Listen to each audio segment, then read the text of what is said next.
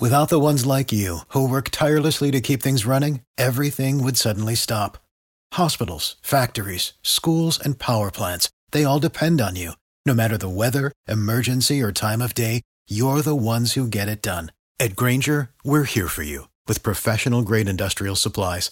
Count on real-time product availability and fast delivery. Call, click Grainger.com, or just stop by. Grainger, for the ones who get it done. Do Gary Cohn and Stacey Abrams have in common? I'll give you a hint. It's George Soros's favorite ism. The Monica Perez Show starts now. This is Monica Perez, your libertarian voice on News 95.5 and AM 750 WSB every Saturday from 3 to 6. Yay!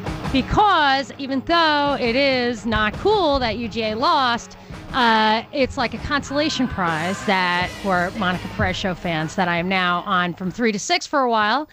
That's my regular spot. That gives us plenty of time to get into a little deeper than we otherwise would be able to. What I consider to be maybe not the biggest stories of the week, they usually are, but what I think are the most important stories of the week. And for me, the most important story on the national stage dovetails in a surprising way with probably what'll end up being the most important thing for Georgia. So what happened on the national scale is Trump implemented tariffs on steel and aluminum. And it really got an unbelievable amount of coverage, I thought. And the way they couched it was in terms of personalities. Like there's this ideological divide at the White House between Wilbur Ross and Gary Cohn. And they just hashed it out, fought it out, and Ross won, and the economic nationalist won. And I feel like they show us that because they don't want us to realize that all this kind of stuff is directed either by interests that are benefiting from it behind the scenes or as a setup for some future action, paving the way. It's really not just a soap opera. That's what it feels like. It's just a soap opera. But it was beyond the personalities that got the press. There was real controversy because tariffs do violate the principles of free trade. And because it is the purview of Congress to establish tariffs. So Trump had to use the claim of national security to unilaterally impose these tariffs. So it did cause a bit of a rift in the party, and over 100 GOP lawmakers signed a letter to Trump opposing the tariffs. And Gary Cohn, Trump's economic advisor, supposedly resigned over it, just couldn't take it, just couldn't be in the presence of tariffs and had to walk away. So, the drama surrounding it, I actually understand tariffs are, not in the interest of free markets. I'm a hardcore libertarian. I always favor peace and prosperity, free trade, free markets, free societies. But as far as the impact of this, I don't think it's as dramatic from either perspective as maybe the amount of press it's getting would make you think. It's not our only industry. It's not this sweeping across the board, economy-wide tariff regime. So it's not to be, totally horrified about.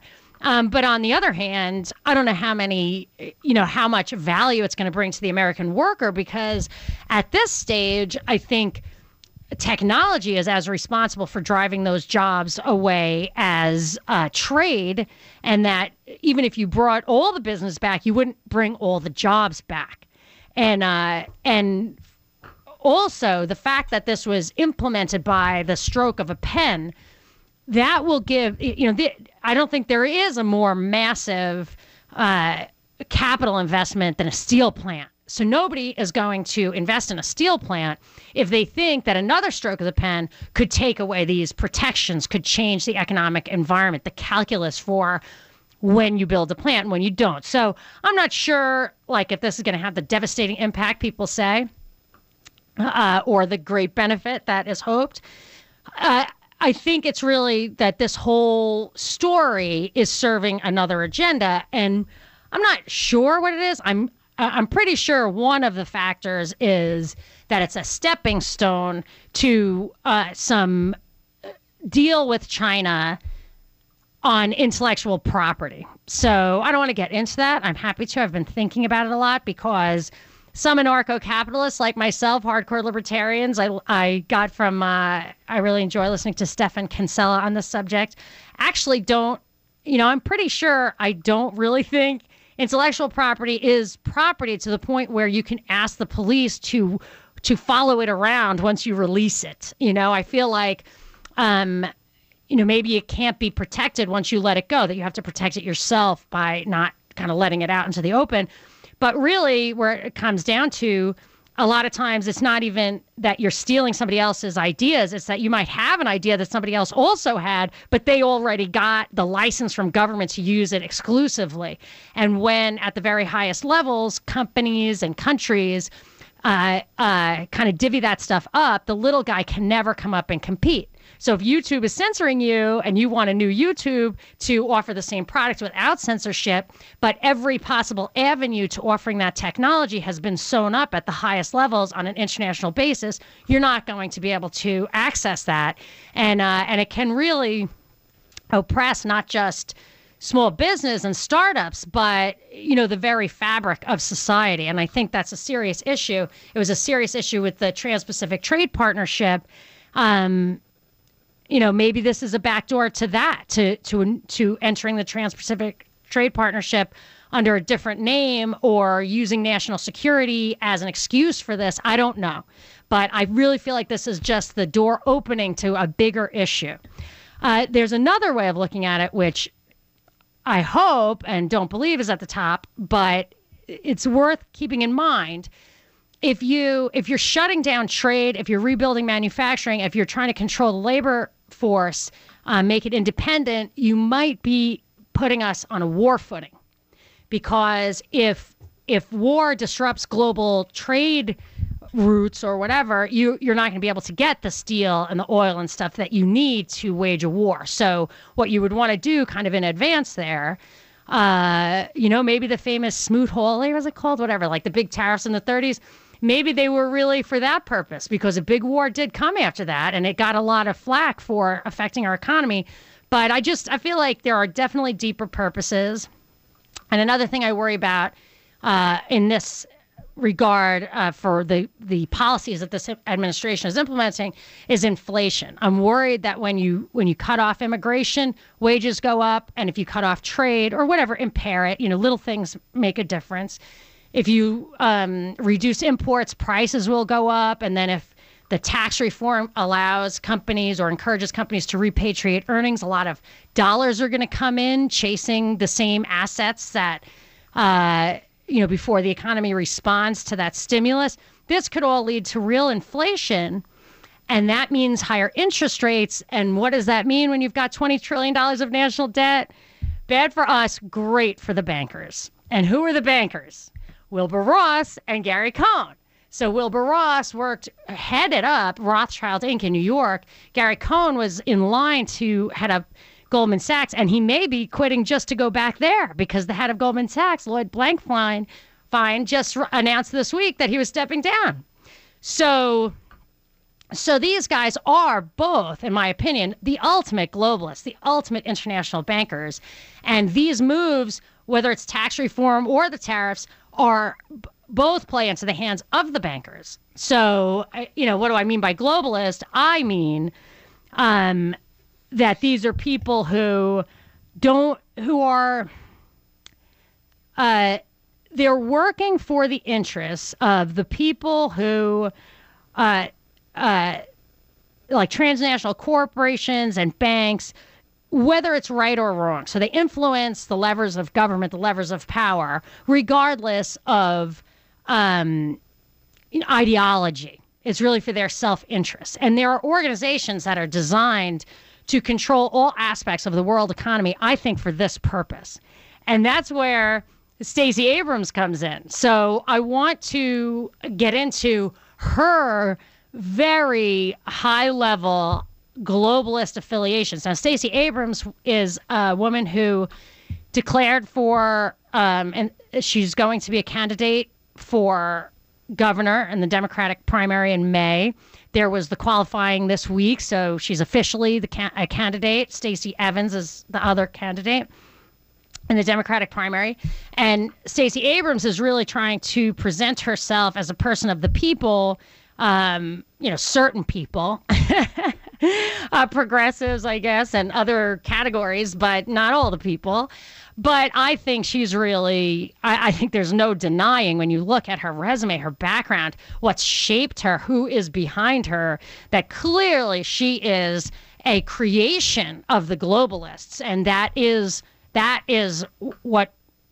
that's the interest she's serving, just like these other guys at the top. So there is so much to unpack on this. I mean, I'm really almost overwhelmed by how much there is to get into. So, but it's going to be a lighter. There's going to be plenty of interesting, engaging stuff because my trusty producer, Binkley here, who's in studio helping produce the show, reading tweets, has pulled some unbelievable, shocking clips of Stacey Abrams and her team talking about the tactics they're going to use to flip Georgia and to transform not only the South, but the whole country. I mean, this thing is big, and I really want to get into it. So, Binkley, how are you? Hello. What's happening? There's a lot happening. I know. I just told you. Too much. That's right. So, I think that was probably too much for any single person to digest. People are going to be pulling over to take that in. Exactly. I get emails like that, or I get emails like, I've only listened to the show once, but I look forward to the podcast so I can listen to it a few more times. So that's not good. That's not what you want on radio when you're driving your kids to soccer. You don't want to have to pull over to understand. So maybe I can slow it down. But let's spend the rest of the show explaining all of that. Do you have any tweets that caught up with that, or what do you think? I have a tweet from Ridgeway that says, tariffs are just another name for taxes, right? Interesting. Wow. Yeah, I mean, they definitely are taxes, so it should generate money. And why people don't like it is that they increase the cost of imports that are cheaper than the stuff that we're making here. And so what it does is it raises the overall price level for that product, which means you can afford less of that product, or you have to spend more on that product than you can spend on other things. And it will de facto bring down your standard of living. And it's usually used to protect an industry, or the historically kind of valid use for it, if there ever was one, was to protect a nation industry so that a country could build up infrastructure, its economy, maybe have independence, maybe get away from an oppressive trading partner, somebody they fear in war. So, there is some justification for it. Or I should say there are arguments for it, but I personally think the free markets are the way to go. We've got to take a break and then get to some calls, 404-872-0750, 1-800-WSB-TALK, or you can tweet at me at Monica Perez Show. Monica Perez. Wow, that was intense. On News 95.5 and AM 750, WSB. It is 62 degrees and overcast outside the studio. Weekend weather is brought to you by Shoemate Heating and Air. And I'm talking about what's happening at the top, at the national level, and what's happening locally, all dovetailing into the kind of globalist agenda, which is a bit of a hackneyed term. I feel like it's also kind of, I don't know, it's losing its meaning. And Gary Cohn was in the news a lot this week, stepping down over some what I consider to be overblown tariff outrage. And he is described throughout the Wall Street Journal as a globalist. And even my producer Binkley here in studio sent me a clip just a few minutes ago, earlier today, of Trump joking about Cohn's a globalist, but he's a good globalist, or he's a globalist, but we love him, as if globalism is just this, he's just this free trader. Wasn't that, Binkley, didn't you think that was kind of, we both noticed it all week long, globalism all of a sudden, it's not so bad. It's an acceptable term. They're legitimizing it. Yeah, they're taking the sting out of it. And for me, for globalism to me is they're using the levers of power to benefit their own interests, the interests of the institutions that they're a part of. I mean, I actually always called it, this move towards world government. I think actually it's going to be a move towards the World Corporation, which was actually a book I had like from 100 years ago by Gillette, who established Gillette, the company.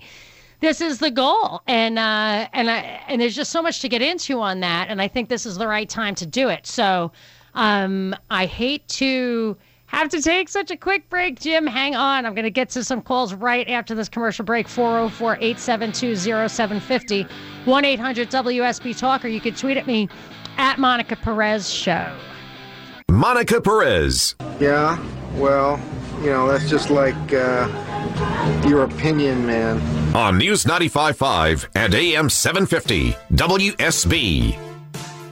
I am your libertarian voice on WSB, Saturdays from 3 to 6, I like to talk about libertarian issues. I like to talk about what's really going on behind the scenes, because I don't ever believe that what you see is what you get. So I feel like there's a lot of room for digging, and I try to kind of connect it all to a big picture. So right now we're talking about the tariff move out of the White House, and I feel like that this kind of high-level manipulation of everything from finance to trade is all in this march towards globalization, the World Corporation, and people think, oh, you're a conspiracy theorist.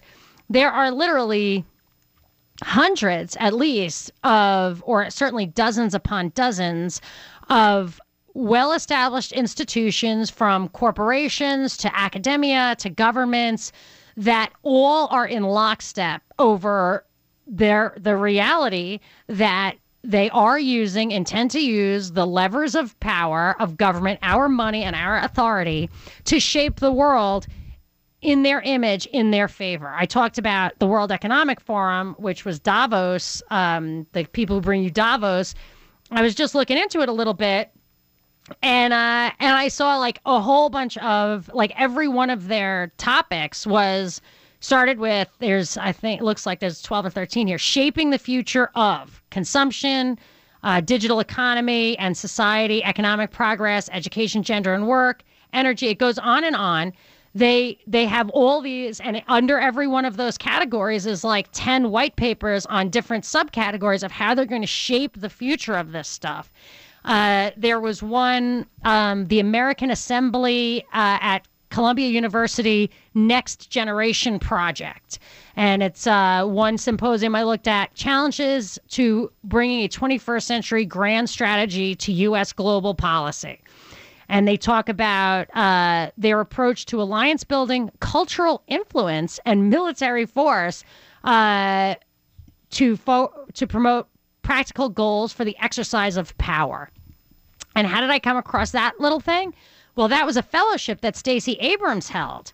She's going to be a Democratic candidate for the governorship here in Georgia. And she had like 5 or 10 of those fellowships that I could find. One from Russia, one for East Asian relations, one from the British American Project.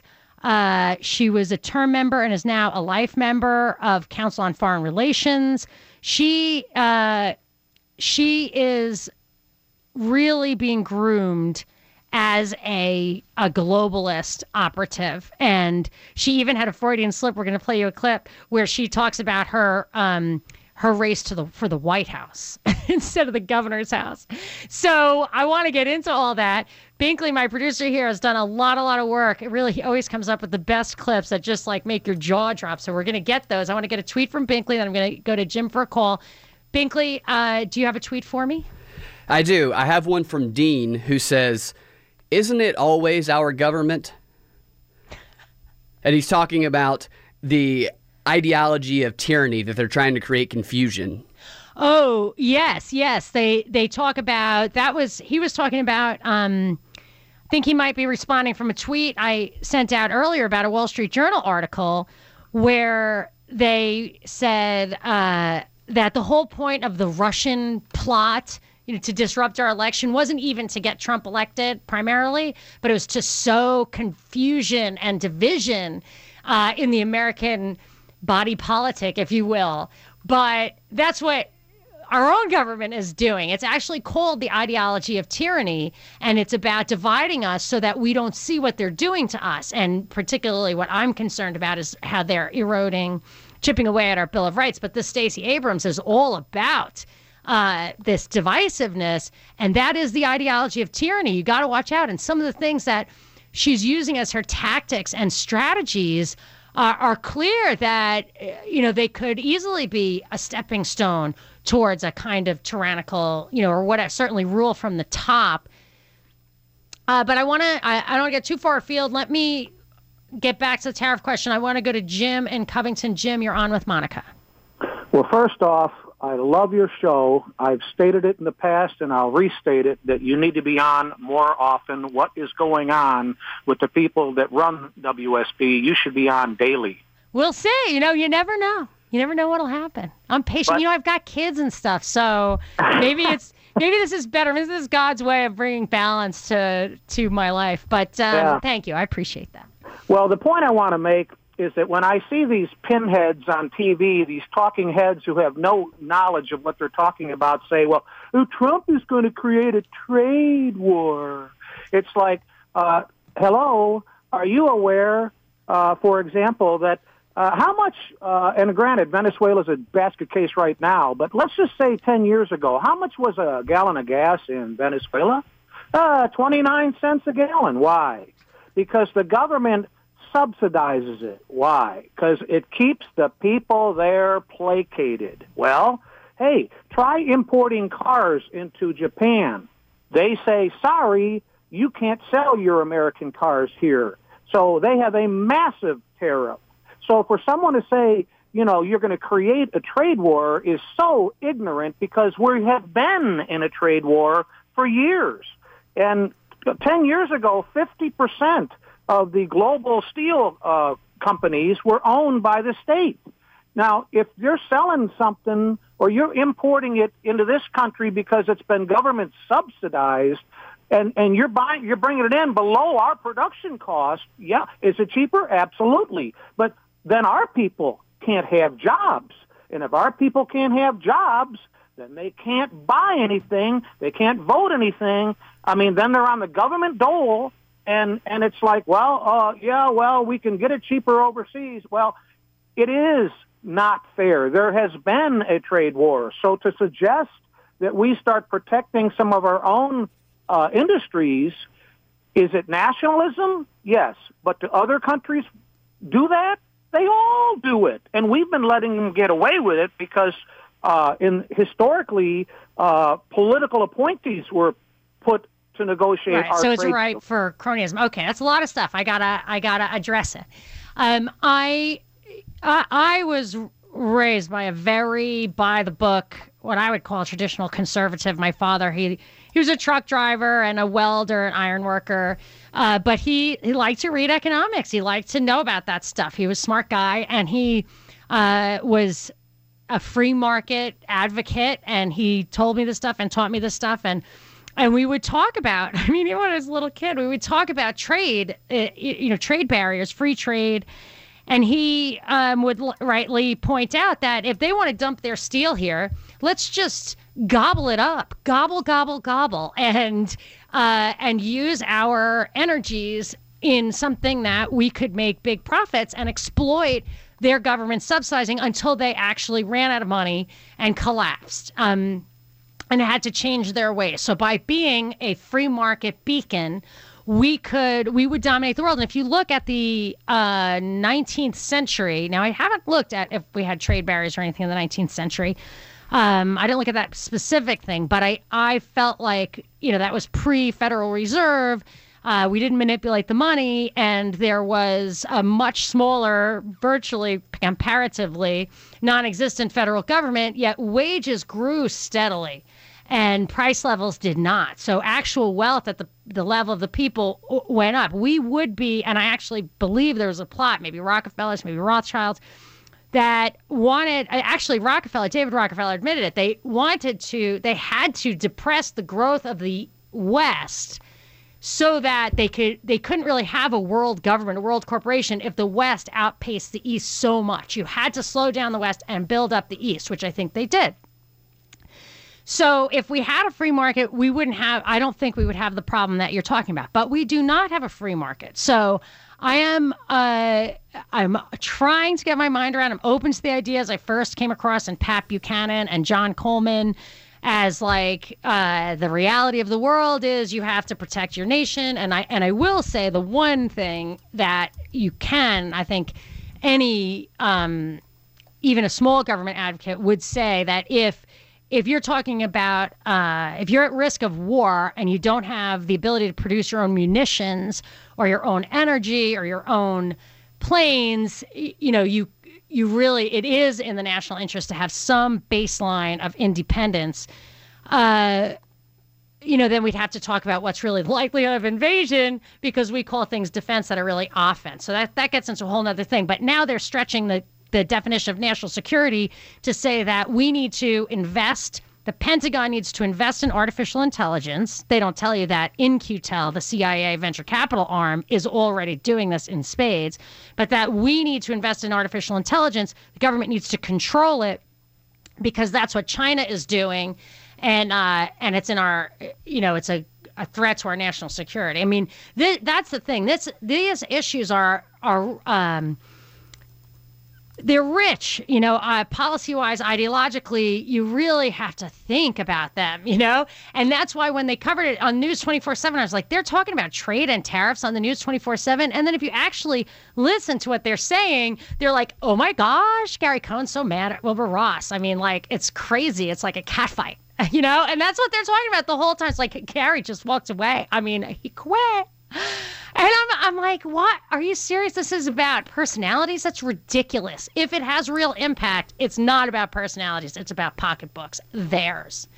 So I'm happy to field to think deeply about these questions because there's a certain point where libertarian ideology, it runs up against the practical realities of living in an unfree society. And that's where we can have these conversations, I think.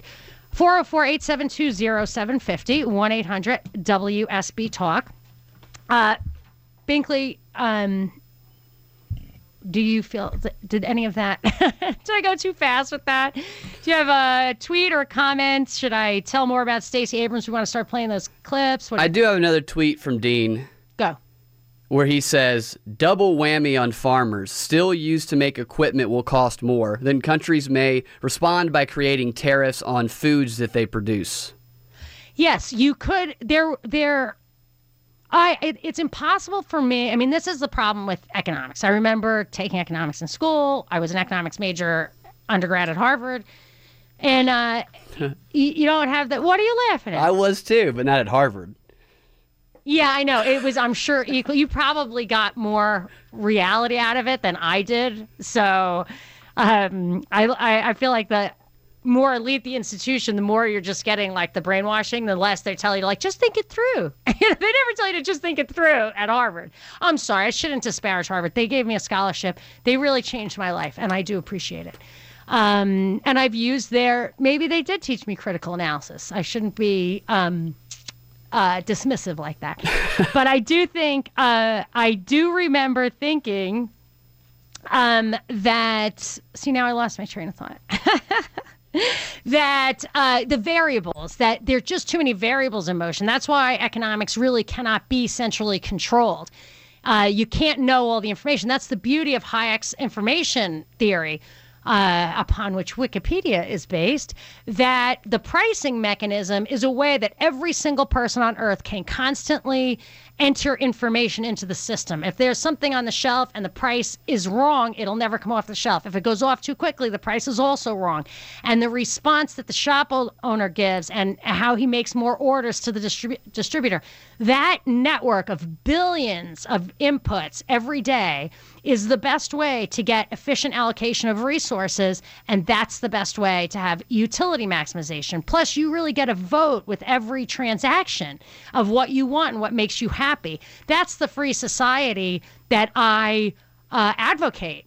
but we're far from that. So it's hard for me to say what's going to happen when you change the steel price. Maybe it won't make any difference. Maybe the World Trade Organization will stop this from happening or will evaluate it. Then you got to go figure out how that works. That's why this kind of world control is not suitable for representative democracy like we have, because we really have no way of understanding the nuances of these policies that are made in our name. So I'm totally open to more conversation. 800 WSB Talk. You can tweet at me at Monica Perez Show. And then don't forget, we're going to start playing these Stacey Abrams clips that will make your jaw drop. This is Monica Perez. Monica Perez. It's a madhouse! A madhouse! On News 95.5 and AM 750 WSB. 65 the high today, 51 the low overnight. Weekend weather's brought to you by Shoemate Heating and Air. And Joe, I'm going to give you 1 minute to say what you got to say. Go, Joe. Okay. Do you know what kind of steel we make in this country? No. We make electric steel from scrap. Trump has brought coal and coke back. It takes an open hearth or a Bessemer furnace to make steel from raw product. We have no capability of making it. If we had to go to war, we'd have to shoot them the bird because we couldn't build the World War equipment without pulling the cars off and crushing them and making steel. We don't have the capability to make it from raw process. We're just vulnerable as hell. The tariffs are meaningless, or they're going to change? No, they're very meaningful because we do not make steel. We remanufacture steel. And you think we'll start making it now? We'd be damn fools if we didn't. The rest of the world stockpiles it. We couldn't build. You know why it takes us 10 years to build an aircraft carrier? Why? We have to inchy-pinchy to get the steel to make it well. Well, look, that's the thing. Sorry, but the one thing is, if it really is a national security issue, then I'm a little worried they're preparing us for war. But also, they got to write this change in stone if you want people to start building a whole new kind of smelter. We've got so much more to talk about. Alan, hold on. The clips are coming. Stacey Abrams, watch out. 800 WSB Talk. This is Monica Perez. Without the ones like you, who work tirelessly to keep things running, everything would suddenly stop. Hospitals, factories, schools, and power plants, they all depend on you. No matter the weather, emergency, or time of day, you're the ones who get it done. At Grainger, we're here for you with professional-grade industrial supplies. Count on real-time product availability and fast delivery. Call, click Grainger.com, or just stop by. Grainger, for the ones who get it done.